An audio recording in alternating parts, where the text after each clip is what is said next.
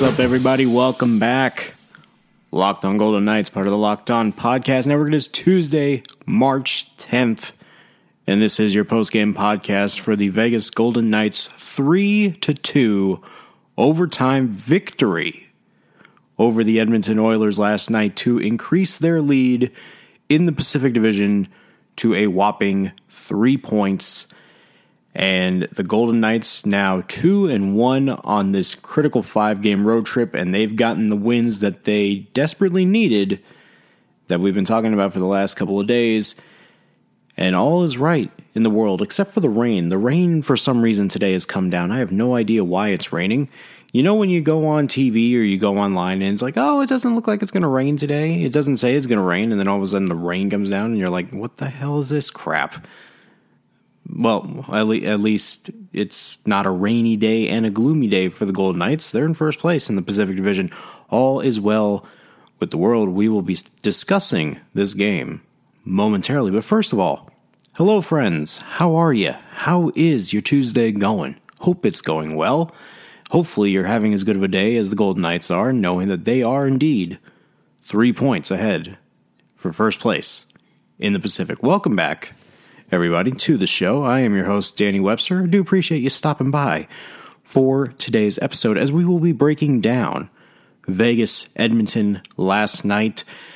A lot of talking points to be had in a game that was very wacky, but good nonetheless for the Golden Knights. They got the result that they needed. And as we discussed yesterday, if you can get the wins any way you can get them at this time of the year, that is the most important thing. We'll talk about that in just a minute. But first, the usual housekeeping items that we need to get out of the way before we move forward, especially to those of you who have not listened to this podcast before, and this is the first time you're hearing I won't even say lovely voice, my random radio man voice, I guess would be a good way to put it, that likes to stutter and not put words in coherent sentences. But welcome to you. If this is the first time you're listening to this podcast, as it is a daily podcast talking about the Vegas Golden Knights here on the Locked On Podcast Network, which you can find on Apple Podcasts, Google Podcasts, Spotify, or Stitcher, or wherever else you consume your podcasting. We're more than likely on there. I'm more than 70% sure we're on other platforms, but I'm not entirely sure. But at least if you can find us on other platforms, please let me know. That would be greatly appreciated. You can follow the show on Twitter at LockedOnVGK. You can follow me on Twitter at DannyWebster21. You can also send emails, because emails are lovely too. Emails are a nice little electronic message that just puts a little bow on top of a nice greeting or whatever. You can send emails to lockedongoldennights@gmail.com if your heart desires. And once again, I do welcome you and hope you enjoy your stay to this crazy, wacky roller coaster that we have called a hockey team in Las Vegas that is, again, first place in the Pacific Division. So let's discuss this game, shall we? Because, again, full disclosure, for those who listened to yesterday's episode, I did not watch the game in its entirety. I was covering 2 basketball games last night at the Orleans Arena, the future home of the Henderson Silver Knights. I was there till about 12 last night. Didn't get home till about 12:30, 1 o'clock. Ended up watching the highlights. So I caught a little bit of what I saw, combined that with looking at the box score. And all in all, a couple of things stood out to me. Number one, this was truly the definition of get a win any way you can do it. The Golden Knights had 48 shots on goal last night. Now, I know Mikko Koskinen has been on a tear his previous 2 starts. I think we talked about it yesterday. He had 45 saves one night, 42 saves the next start. He has been on a roll. Part of it is he's been on a roll. At the same time, the Oilers have not done a good job limiting the shots in front of him. Last night was no different. The Golden Knights had 48 shots on goal. It wasn't like there were like 35 shots from the point. Vegas got a lot of good chances in front, a lot of dangerous chances in front where they really should have won this game like 6-2 in all retrospect. But that's how good Koskinen was. He made a lot of big saves in big moments, kept the game tied really for the most part. There were a lot of moments in the first and second period where Vegas really could have taken over this game. I mean, they outshot Edmonton 15-3. Okay. Here's what I was blown away by. Edmonton had 3 shots on goal in the first period. Okay, one of them was the deflection by Alex Chason to get the Oilers on the board, to put them up 1-0 in the first period. I think I saw, because I had the game on my computer while I was at Orleans Arena, I think there was a graphic up there that said that Vegas had like the following, 17 shots on goal before Edmonton finally had one, and I think they went about 9 minutes without a shot. Now, I know, here's the other caveat that I haven't even mentioned yet. Connor McDavid did not play. And Connor McDavid, there's a reason why he's the best player in the world. Part of it is because for the last couple of years, he has been forced by hook or by crook to literally drag the lifeless carcass that is the Edmonton Oilers offense literally by himself and score and assist in any way he can. Fortunately, now Draisaitl has emerged into a superstar player, so it's not like he has to do it all himself, but I digress. So Connor McDavid did not play. The Oilers could not generate any offense outside of Chason's goal. They did get 11 shots in the second period. It took a little bit, but Edmonton finally got things going in the second period.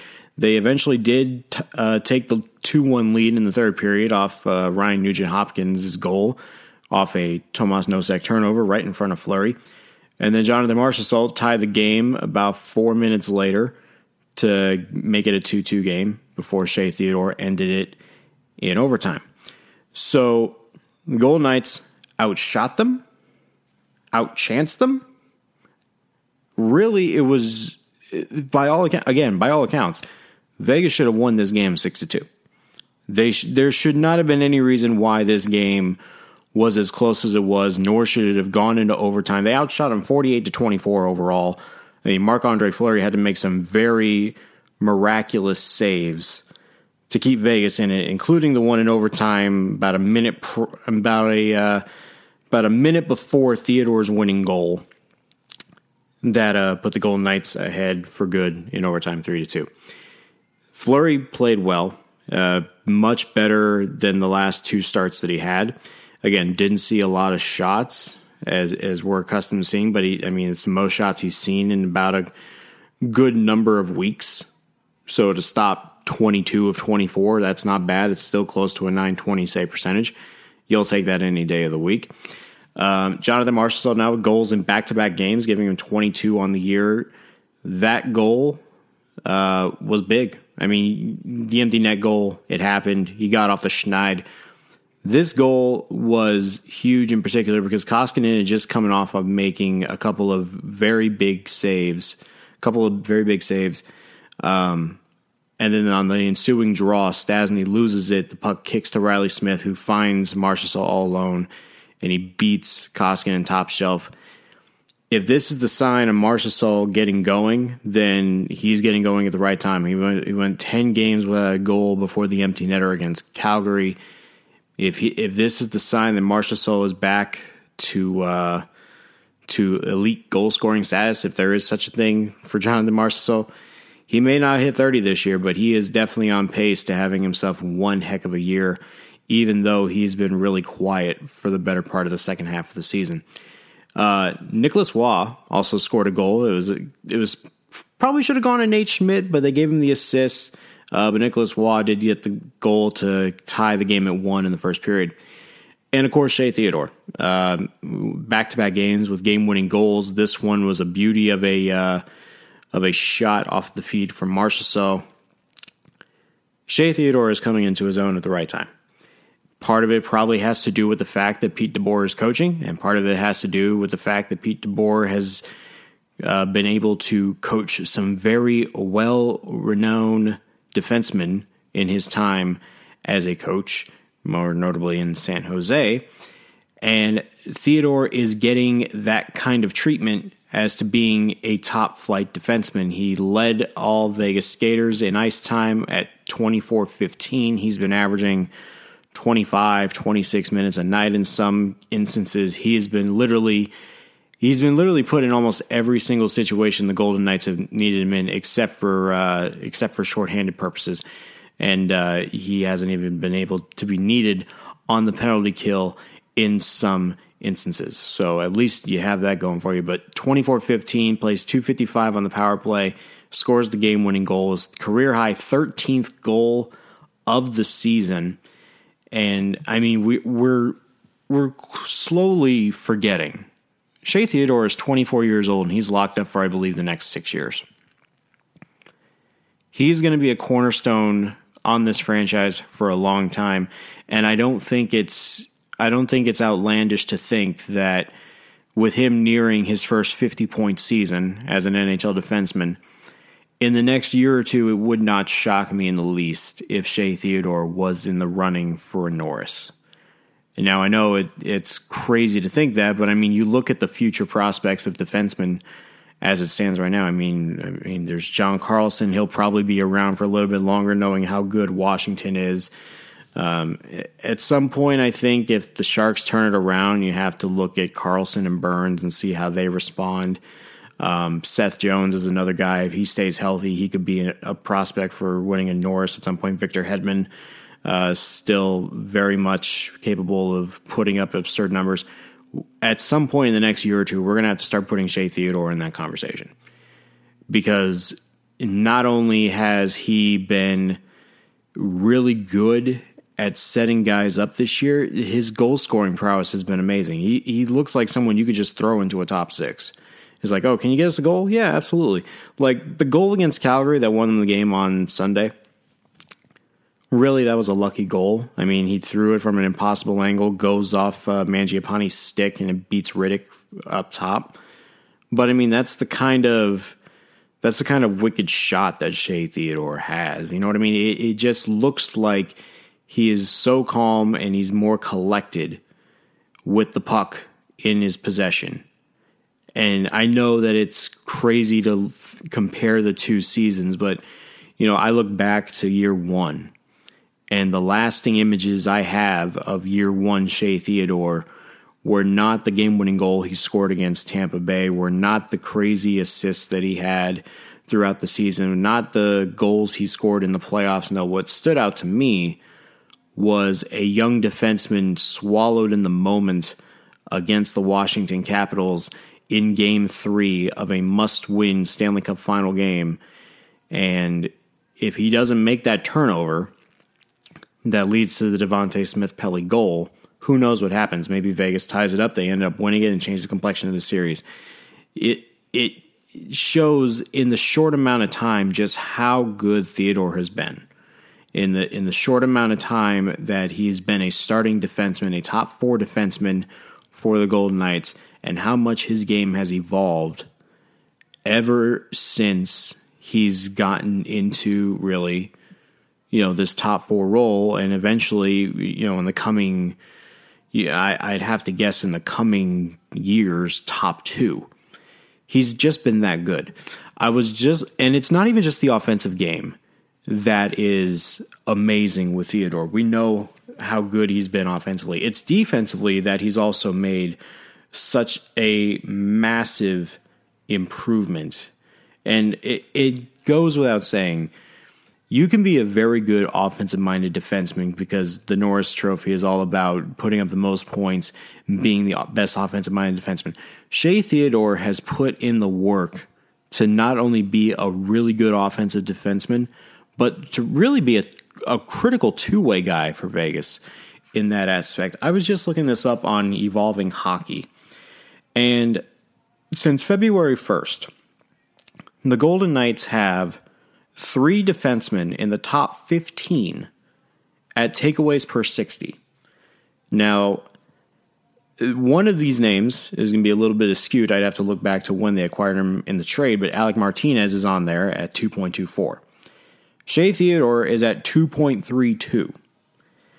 Now, that was good for 11th in the league since February 1st. He has been outstanding for the better part of the last month and a half, where the Golden Knights have had to kind of make a change in their defense core. And the reason why I picked February 1st, because that was actually the first game that Zach Whitecloud played since being recalled from AHL Chicago. And initially I wanted to see what Whitecloud was doing and how well he was doing from a possession standpoint, and as well as from a takeaway turnover aspect. Because initially I was looking at Whitecloud, and his Corsi has been really good. I think it's been at least 60 or close to 61% in the 16 games that he's played for Vegas since being recalled back on February 1st. But the fact that he's been so active defensively and been so sound defensively to force these takeaways has actually been really good. And again, I'd probably have to dive a little bit more into the numbers to see how Theodore and Martinez work as a pairing and how they've worked, because that's really unless Nate Schmidt can turn into the Nate Schmidt from year one, and in all theory, Nate Schmidt has, for the better part, played very well in the last number of weeks. But right now, I think your top pairing has to be Theodore Martinez, just because Theodore has just been so good at every aspect of where he is on the ice. And as well as Martinez, the addition of him being, not really a shutdown guy, but a sound defensive guy, kind of like a Braden McNabb light type of defenseman that allows Theodore to make the plays in space the way you'd want him to. So it really has been, for all intents and purposes, a breakout year for Shea Theodore. And you look back to when he announced that, he had undergone surgery for testicular cancer earlier in the year, and just where he's come from that scare. If that doesn't get detected at the World Championships, who knows when it does. But for him to go from, cancer scare to top flight defenseman, especially in year 3 in this system, has really been absolutely remarkable. And I can only imagine, given the success that Pete DeBoer has had with his defensemen over the last number of years, I can only imagine what next year is going to be in store for Shea Theodore. If we think 46 points right now is ridiculous, again, I think in the next year or two, we need to put him in the conversation for the Norris. We have to. He might not put up 70, 80 points, but he's going to be in the conversation in terms of points. He's going to be a 55, 60-point guy at this rate in the next coming years. Now, I think it would benefit him greatly to having a full off season and a full training camp. Obviously, this year is a major exception, and that's understandable. The year before that was the contract holdout, and of course, that turned out to be great for both parties because Shea Theodore got his money, got his term, and the Golden Knights have their future defenseman star for the next 5-6 years. So, it ended up working out for everybody involved. But, I seriously believe that at this rate, the way Theodore is playing right now, we need to put him in the conversation as a top 5, maybe top 3 defenseman in the league in the near future. And at this rate, if he continues to put up the points the way that he has under DeBoer, I don't think it's that far off to believe that he will be one of those guys going forward. And you know what? That guy who was, the top 4 defenseman, big-eyed rookie defenseman in year 1 when they went to the Cup final, get this Shea Theodore in the playoffs, he's going to be a huge difference maker for Vegas. He's going to be an absolute difference maker for the Golden Knights if they need to get a goal, or if they need to have a sound defensive play. 27 is likely making it for them, and you need as many X factors as you can get going into the playoffs. 27 will definitely be one of them, and he's already proven he can be that kind of a difference maker. Get him out there for another 25, 26 minutes, 27, maybe 28 maybe in the playoffs, and watch what he can do. If he stays healthy, sky is the limit for Shea Theodore. All right. One more thing I wanted to touch on before we get out of here. As most of you know, yesterday's podcast went up before Pete DeBoer spoke to the media in Edmonton, so we really didn't have an update on rosters and whatnot. But Alex Tuch is been sent back to Las Vegas for further treatment on his lower body injury. He suffered a setback. He was scheduled to come off long-term IR yesterday. And if he had come off long-term IR, the expectation would have been Brandon Pirri would have been sent back down to AHL Chicago. That was not the case. The Golden Knights kept Pirri on the third line, and Tuch has been sent back to Vegas. Unless there are any setbacks, probably expect Tuch to be back at the conclusion of the road trip and start with their final few home games left in the season. The other thing to note here is that Chandler Stevenson did not play last night. I don't remember if it was a lower body. I think it was a lower body injury, something of the sort. And it was a game time decision for Pete DeBoer to throw his third line center out there. So he ended up not going in that time. So they still went with Cousins, Carrier, and what's his name? Pirri. See, I can't even remember names anymore. They went with Cousins, Pirri, and Carrier in the third line last night, and then John Merrill had to play his second game as a fourth line forward, which, I mean, why the hell not? I mean, going in, the guy was at a point per game, a goal per game. I mean, that's obviously dwindled down to half now as a fourth line forward, but that is the current injury front as of this moment. The Golden Knights do not play again until Friday.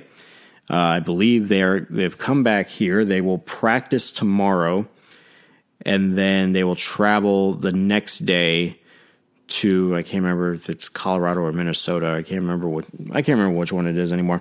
At least I believe that is the plan, that they are coming back here. So we'll probably have an update later on in the week regarding Chandler Stevenson and Alex Tuch. If I had to put a guess on it, I would say he won't be back until really the beginning of this final stretch of home games once they conclude with their 5-game road trip, which now apparently has a lot more meaning now that they've either it has a lot more meaning or it doesn't have a lot of meaning now that they've won the 2 games that they need to win. So could Vegas really afford to go 0-2 in this final stretch? Absolutely. But the fact that they were able to get this back-to-back, I know McDavid wasn't in there, but again, you try and get the wins any way you can do it. And Edmonton was under that same mantra. It doesn't matter how you do it. If your goalie's got to make 55,000 saves and you don't have your superstar in the lineup and you can still squeeze a point out of that, I'd still call that a success for Edmonton, given the circumstances. So Golden Knights now 2-1 on their road trip. They are closing in on really separating themselves from the pack. It's as far as the Pacific Division goes. I think it's 3 points on Edmonton. What was it, 6 or 7 now on Calgary, and a whole bunch more between Vancouver and Arizona. A lot is happening in the Pacific Division, and the Golden Knights still have 6 more division games to go, so it's not like they're out of the woods just yet. There's still a long way to go, but you keep winning those 4-point games, or in this rate, will be a 3-point game, basically, since it went into overtime. You keep winning those kinds of games, you're going to be in pretty good shape heading into April. All right, so that will do it for me as far as today goes, everybody. One reminder, mailbag is likely going to be tomorrow. So if you have any questions that you would like answered on this mailbag, please tweet them to @LockedOnVGK or @DannyWebster21 or send them an email to lockedongoldenknights@gmail.com. We still got some questions here. We got like 5 or 6 that we're going to answer tomorrow, but if you got any more, please be sure to get those in. We'll have a lot of fun with that one. And then Thursday, we will be likely previewing the next game on the docket, which, again, I believe is Colorado. I'm not entirely sure, because literally when you're focusing on just the Edmonton-Calgary game, it's actually Minnesota. So Minnesota Thursday. So I'm not even sure if they're going to be coming back today. It wouldn't make sense to They probably flew straight to Minnesota for all I know. So how about we just ignore everything I just said? Erase the last 5 minutes from your memory. Is that good? Sounds good to me. But anyway, yeah. Send in your questions for tomorrow. And then Thursday, I think, is going to be a post-game pod. Since it is a 5 o'clock puck drop on Thursday, it will likely be a post-game pod. And then Sunday is a noon game against Colorado. So that pod will be Monday, will be a post-game pod as well. So post-game pod Thursday, mailbag tomorrow. Get your questions in. I will answer them to the best of my abilities. And if you have anything else about, donut chicken sandwiches or something like that, feel free to send them my way, and I will do my best to answer them. So thank you guys for downloading, sharing, listening, subscribing. All of that jazz is greatly appreciated. If you are on Apple Podcasts, by the way, if you'd be so kind as to leave a rating and a review, lets people know where to find the podcast and lets me know what I can do better as far as being a good podcaster, whatever the case may be. I'm always appreciative of your comments and your thoughts on the show, whatever they may be, good, bad, indifferent, whatever. So if you could do that, that would be great. If not, that's okay. I still love the fact that you're listening. So thank you guys. I will see you tomorrow for the mailbag episode. Until then, I am Danny Webster. This has been Locked On Golden Knights, part of the Locked On Podcast Network, and I will see you tomorrow when we open the mailbox. Have a good one.